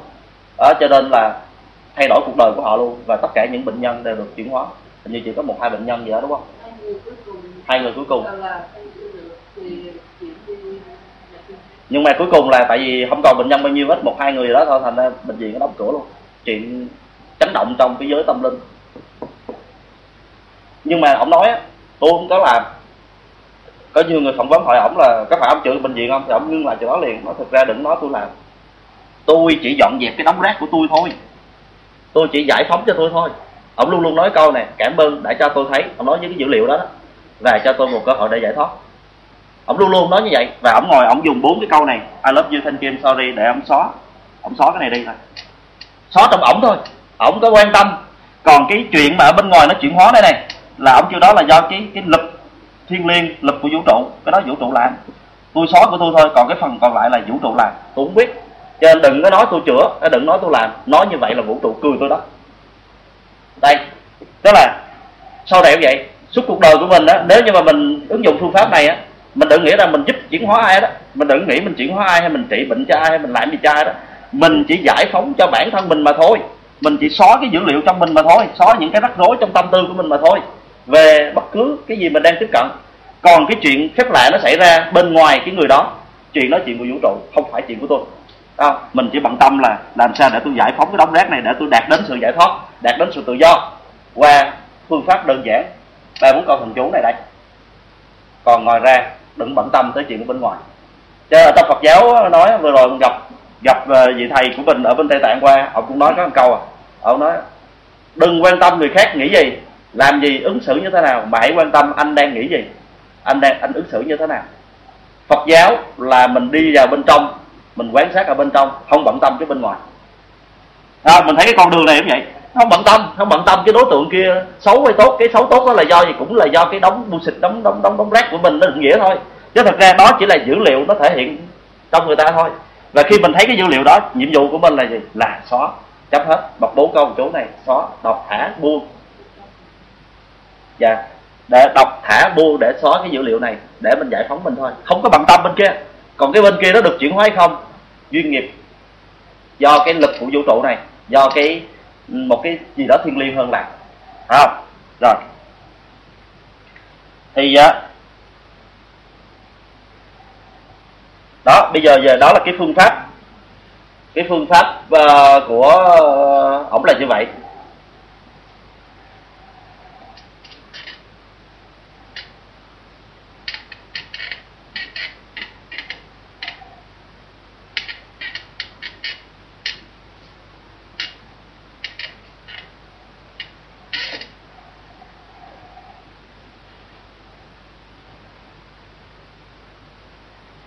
Khi mà đây mình chia sẻ tí xíu, khi mà bắt đầu Hiệp và cô Triều và mọi người ở đây tiếp cận với cái phương pháp này nè, dĩ nhiên là nó sẽ có những cái đoạn sâu nữa, tí nữa mình nói thêm, nhưng mà chỉ có tiếp cận được tới 4 cái câu này thôi. Và Hiệp ứng dụng liên tục ở trong những cái ngày sau đó. Tức là khi mình gặp bất cứ một người nào, mình cũng không có chạy theo cái thói quen thông thường là mình sẽ xử lý cái đống thông tin mà nó vô trong đầu của mình không có chạy theo cái đó nữa, mà mình sẽ dừng lại, mình nói thank you, I love you, thank you, I love you, là tự nhiên mình cảm thấy trong cái tâm tư của mình nó đã chuyển hóa được biết bao nhiêu cái sự rắc rối rồi. Mà cái này á thực sự nó rất là khó. Đấy vậy này, nhiều khi á mình biết nha, nhưng mà thường thường á khi mà cái đống dữ liệu mà nó vô trong đầu của mình, đống thông tin vô trong đầu mình là mình chơi với nó một chập rồi, mình phải xử lý nó một chập rồi, mình cũng phản ứng theo nó một chập chứ không, mình chưa có làm được liền đâu đó. Nhưng mà khi mình bị cái đó thì sao, mọi người cũng đừng có gọi là phán xét thêm gì đó, nó là sao tôi tập tới giờ tôi vẫn bị, hay tôi nhận thức được rồi mà tôi bị, không sao.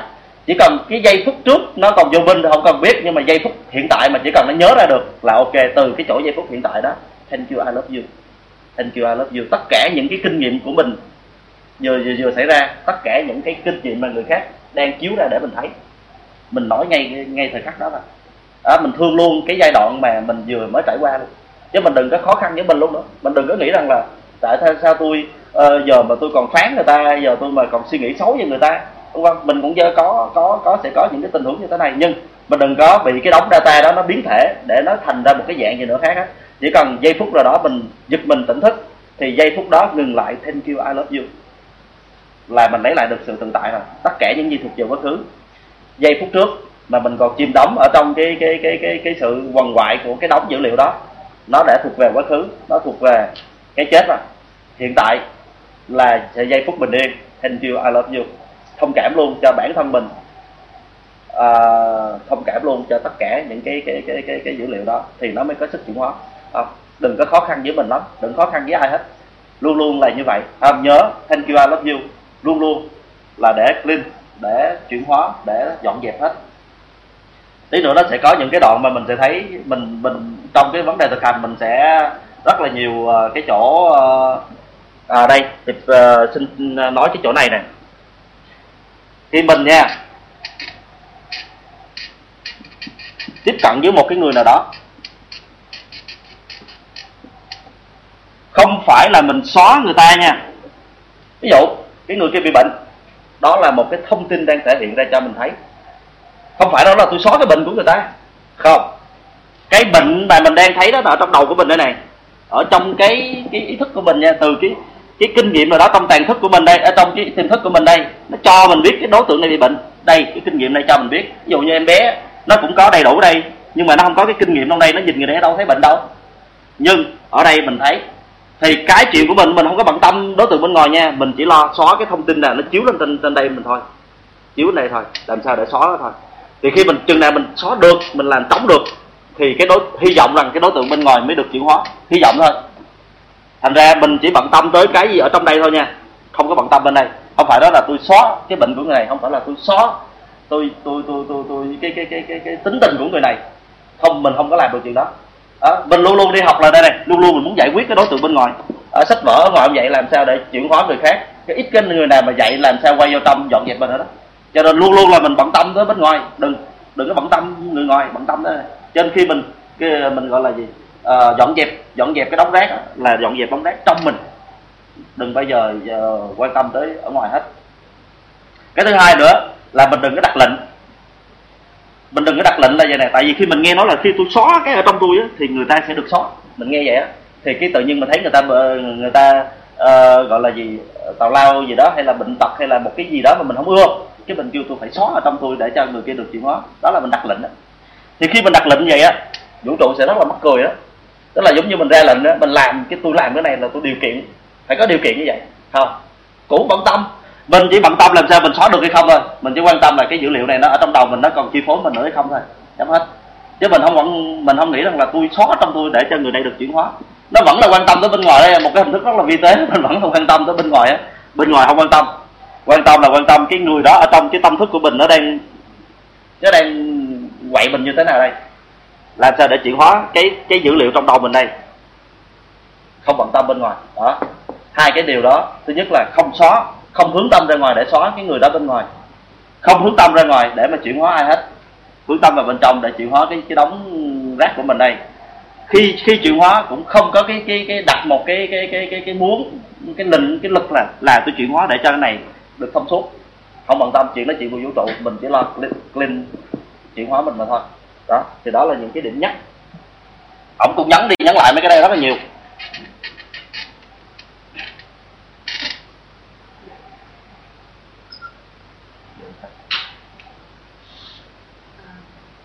Dạ, chào có lần.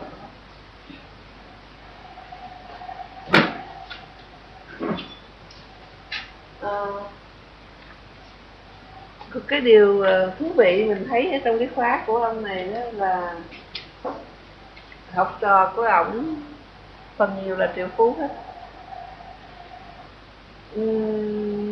Khi người ta hỏi về cái nghèo, tại sao tôi nghèo, ông nói nghèo tại không biết cách thôi, chứ vũ trụ này đâu có bắt ai nghèo đâu.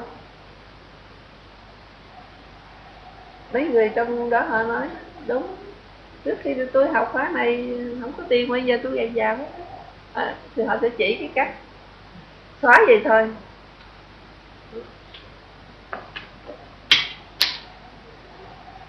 Ví dụ trước kia cái ông mà viết cái cuốn sách này về ổng đó là Joe Vitale, là ổng là tác giả lớn của Mỹ, tức là ổng viết rất là nhiều sách, là sách của ổng sách nào cũng bán hay là triệu cuốn, chuyên môn dạy người ta cách nào để thành công.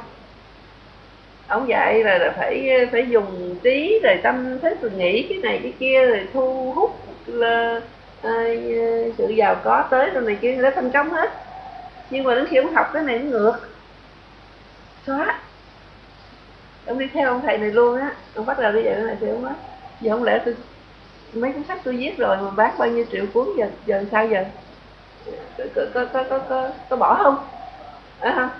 Thì ông này ông mới nói không, mấy cái đó là nó giải quyết cho cái chuyện của nó lúc đó, của người ta lúc đó. Bây giờ ông tới cái mức này thì ông sẽ giải quyết cái mức này, không? Cho nên những cái gì mình học trước này kia chưa chắc gì đã không dùng được, mà vấn đề bây giờ cái tâm thức mình được nâng lên, mình lên lớp thì mình có thể dùng cái mới này, mình hướng dẫn những người mới, những người sẽ tiếp tiếp. Thì những cái người mà theo đó ông mới giải thích vậy nè.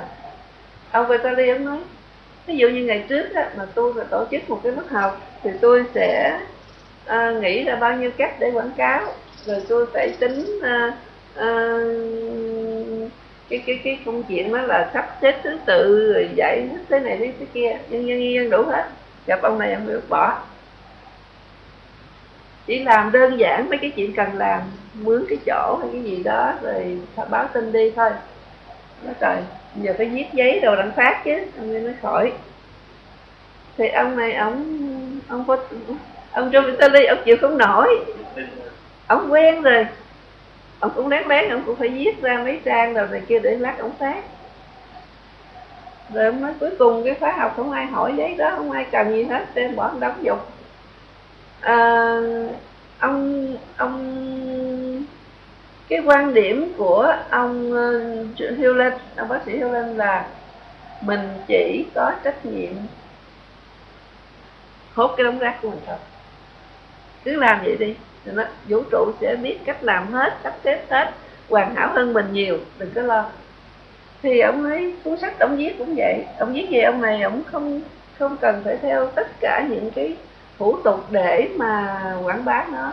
Lần này ông chỉ ngồi viết không tính gì hết, chỉ dọn dẹp xong là ở trên xuống là ông có viết rất là nhanh, có mấy tuần thôi. Nó tự động như thế nào đó mà có nguyên một những cái hệ thống mà dính vô, tự động nó lôi cái cuốn sách lên, tự động trước ngày phát hành 6 tháng đã bán thành cái tác phẩm bán chạy nhất trên nước Mỹ. Trong cái thời điểm đó là tác phẩm bán chạy nhất mà chưa phát hành, bán trước 6 tháng rồi. Ông nói là cái thành công của ổng từ ngày mà ổng theo ông này không suy nghĩ nữa, không sắp xếp, không có toan tính, không có gì hết, chỉ là làm, nghe để trống, thấy cái gì trước mắt là xong thôi. Thành công hay không thành vấn đề. Thì ông nói lớp học cũng vậy, tự động mọi chuyện xảy ra tốt đẹp hết. Thì cái ông thấy bao nhiêu người đi theo ông học, người ta cũng đều nói vậy hết, người ta không hết sau đó. Đó. Cho nên ông nói nghèo là tại mình nghĩ, cái tư tưởng mình nghĩ mình nghèo, mình nghĩ rằng tôi nghèo. Mỗi một cái câu đó, một cái thông tin mình bắn ra cái vũ trụ này đó, Cho nên là cái nhu cầu của mình cần tiền quá, mình phải suy nghĩ về nó nhiều quá, mình toan tính gì kia, tất cả những cái đó là lực hết để cản trở cái sự thực hành của vũ trụ. Chính vì vậy anh mới nghèo, còn cái anh kia anh không lo gì hết, anh mới giàu. Mà cái giàu đó tự động, thành ra nó thông suốt hết, tức là đi họp đi hành lợi đó với đối tác mình để mà nói chuyện làm ăn gì, cứ vô là clean thôi, vô là cứ I love you, thank you, trong lòng họ làm trước những cái đó hết. Bữa nay cái lớp học cũng vậy, ông Helen trước khi dạy một khóa thì dặn hết hai người, ông Jovatali với ông là cứ ngồi đó mà đọc tên từng người mà dọn dẹp thôi. Đó, tâm tin của họ vô đầu tôi dẹp, tâm tin tôi dẹp tới chừng nào cái lớp sạch thôi. Mà ông vô trong lớp, trước khi đó ông vô lớp trước, ông phải dẹp từng cái tường, cái bởi vì đó nó chứa thông tin. Bao nhiêu người ngồi trong đó đã nói những cái chuyện gì, đã suy nghĩ những cái gì, đã làm những cái gì, nó chứa thông tin hết. Nó đau khổ, ông dọn dẹp cho nó, ông dọn dẹp cho cái ghế nhiều khi cái ghế nói cái thằng cha này hôm qua ngồi đây nó mang quá nhiều cái tâm thức mà lo lắng này kia, cho nên giờ tôi mệt lắm, nó bị stress quá, tôi cũng bị stress luôn. Ông cũng dọn dẹp, ông nghe cái thông tin đó là ông dọn luôn đó. Thì hãy cái thông tin nào vô tới đây là dọn. Ông chỉ nói là cái phương pháp này nó có một cái câu thần chú riêng của nó là tôi chịu trách nhiệm 100% tất cả những gì xảy ra ở trong tôi. Những thông tin xảy ra tôi phải chịu trách nhiệm có nó, tôi không mắc mớ gì chuyện ngoài á. Nhưng mà đây là mình nhận trách nhiệm. Hồi trước á, mình thấy nó chạy từ đây qua đây, từ đây qua đây gì đó, thì mình thấy cái người đó không nhất thiết phải chịu trách nhiệm, thấy không? Tại vì tôi bị nó xúi không à. Cái đó là tại vì trước khi anh biết cái chuyện này thì anh vô minh, anh không biết gì hết, thì cho nên anh không có chịu trách nhiệm. Luật pháp có nói không biết là thôi, là tha, mà Chúa nói không, nó tại nó không biết phải tha cho nó. Nhưng mà sau cái lớp này á là mình biết, chẳng những mình biết nó chạy như thế nào mà mình còn biết cách để xử lý nó. Thì bây giờ mình nhận trách nhiệm với chính mình nhận trách nhiệm với trời đất. Tôi chịu trách nhiệm để mà xử lý hết cái thông tin này. Tôi trở về zero. Tại sao tôi phải trở về với cái chỗ trống không còn hảo đó?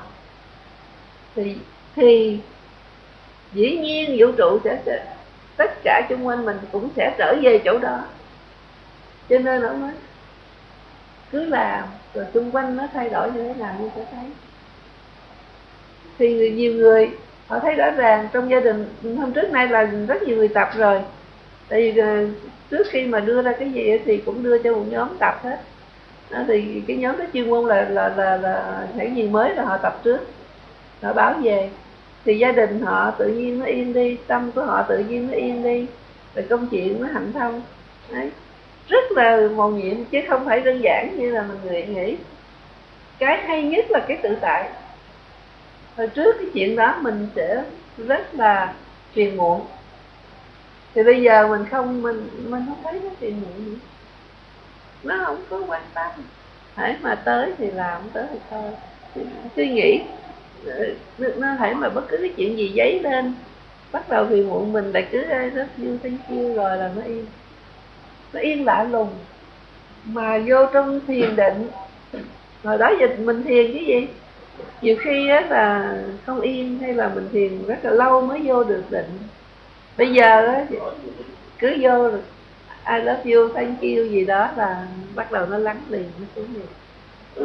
Nó mầu nhiệm không thể tưởng. Mình hồi đó giờ sao chữ này mình xài hoài không thấy mầu nhiệm. Tại vì mình không biết. Cái điều mà ông nói ví dụ đi, bây giờ ông nhìn thấy cái mấy ông đó điên, ông nhìn thấy cái thông tin thì ông vô, ông ngồi, ông cứ lấy hồ sơ họ ra, ổng chữa cái kiểu đó, còn kiểu ai love you này kia.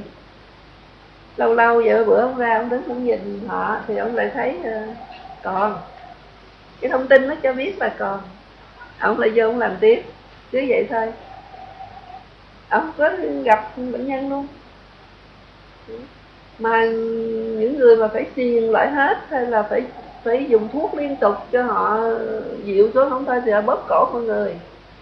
Những người đó bệnh nặng lắm rồi đó, thì vài bữa là họ tự nhiên thấy những người đó được thả ra hết, không cần thuốc. Bắt đầu thấy họ chơi đồ này kia đó, mấy người nhân viên rồi ban đầu cũng sợ, từ từ mấy nhân viên cũng học luôn thì họ cũng làm cho nguyên cái chỗ đó nó yên hết. Chính phủ của tiểu bang Hawaii đã trao một cái giấy gọi là tôn vinh cái pháp này, tôn vinh cái ngành này, thì nó đã chứng minh được cái chuyện đó. Nó rất là ngộ nghĩnh mà mình không ngờ. Cái loại này của một cái tiểu bang của Mỹ. Một cái điều mà mọi người nên để ý đó là cái tại vì trong cái khóa này mình dạy không có giống như bên ổng là người ta có quyền hỏi, mà vì cái hệ thống đó nó quá phức tạp cho nên mình chỉ có thể dùng hệ thống phát giống phát sóng giống như là tivi thôi, truyền hình thôi, nó chỉ một chiều, người ta chỉ nghe được hết nhưng mà không có hỏi lại được. Thì ở trong lớp học của ổng á, mỗi khi người ta hỏi đó, cái ông đó đứng dậy hỏi, ông Thư Lanh mới nói giờ tôi muốn quý bạn nhìn cái ông này nha, và nhớ rằng những gì ông khách nói ra đó không phải ông nói đâu đó, thông tin nó nói á, cho nên nhìn cái đống rác của ông nói ra nha. Khi mà mình đặt cái nhìn đó rồi thì cái ông này ông nói ra cái gì á, là mình thấy cái lực nào đẩy cái gì đẩy ra nói cái đó, thông tin nào đó chứ không phải ổng. Thì nếu như vậy thì cái gì mình nói ra cũng là rác hết. Tại vì sao? Của quá khứ, mình lấy từ của quá khứ. Những gì Hiệp nói cũng là rác. Tất cả mọi kiến thức trên đời này cũng là rác. Nó không hề đi như vậy. Cái hình nó vẽ, nó không có chỗ trống. Tại sao mình phải thiền? Mình thiền để đạt cái gì? Cũng vô cái chỗ trống đó. Làm sao để trở về được cái chỗ trống không đó. Thì lúc đó ở trên cái thông tin của trên Thiên Liêng sẽ xóa những cái nghiệp của mình. Đó là cái cách giải nghiệm mà trong thiền định người ta làm. Nó mất thời gian, nó vượt được thời gian không gian. Vượt được thời gian không gian thì nó mất đi những cái lực đó. Nhưng mà mình chỉ làm được có mấy phút trong thiền định thôi, rồi mình đi ra, rồi mình thâu vô một đống thông tin khác. Bây giờ nói về thông tin. Một, người ta khám phá ra rằng á, cái ý thức của mình á, tức là cái trí này nè, một phút á nó chỉ xử lý hay là thu nhận gì đó thông tin, có thể là từ 10 đến cao nhất là 40 cái thông tin một giây, chứ trong một giây nó xử lý được có nhiêu đây thôi. Nhưng mà cái tiềm thức của mình nó nhận vô đó, nó nhận vô đó. Ở đây là một á, lại dưới này là 1 triệu.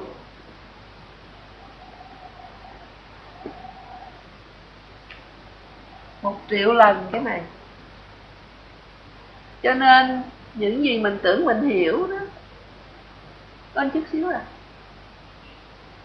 Còn cái đống thông tin mà nó trữ ở trong này đó gấp 1 triệu lần.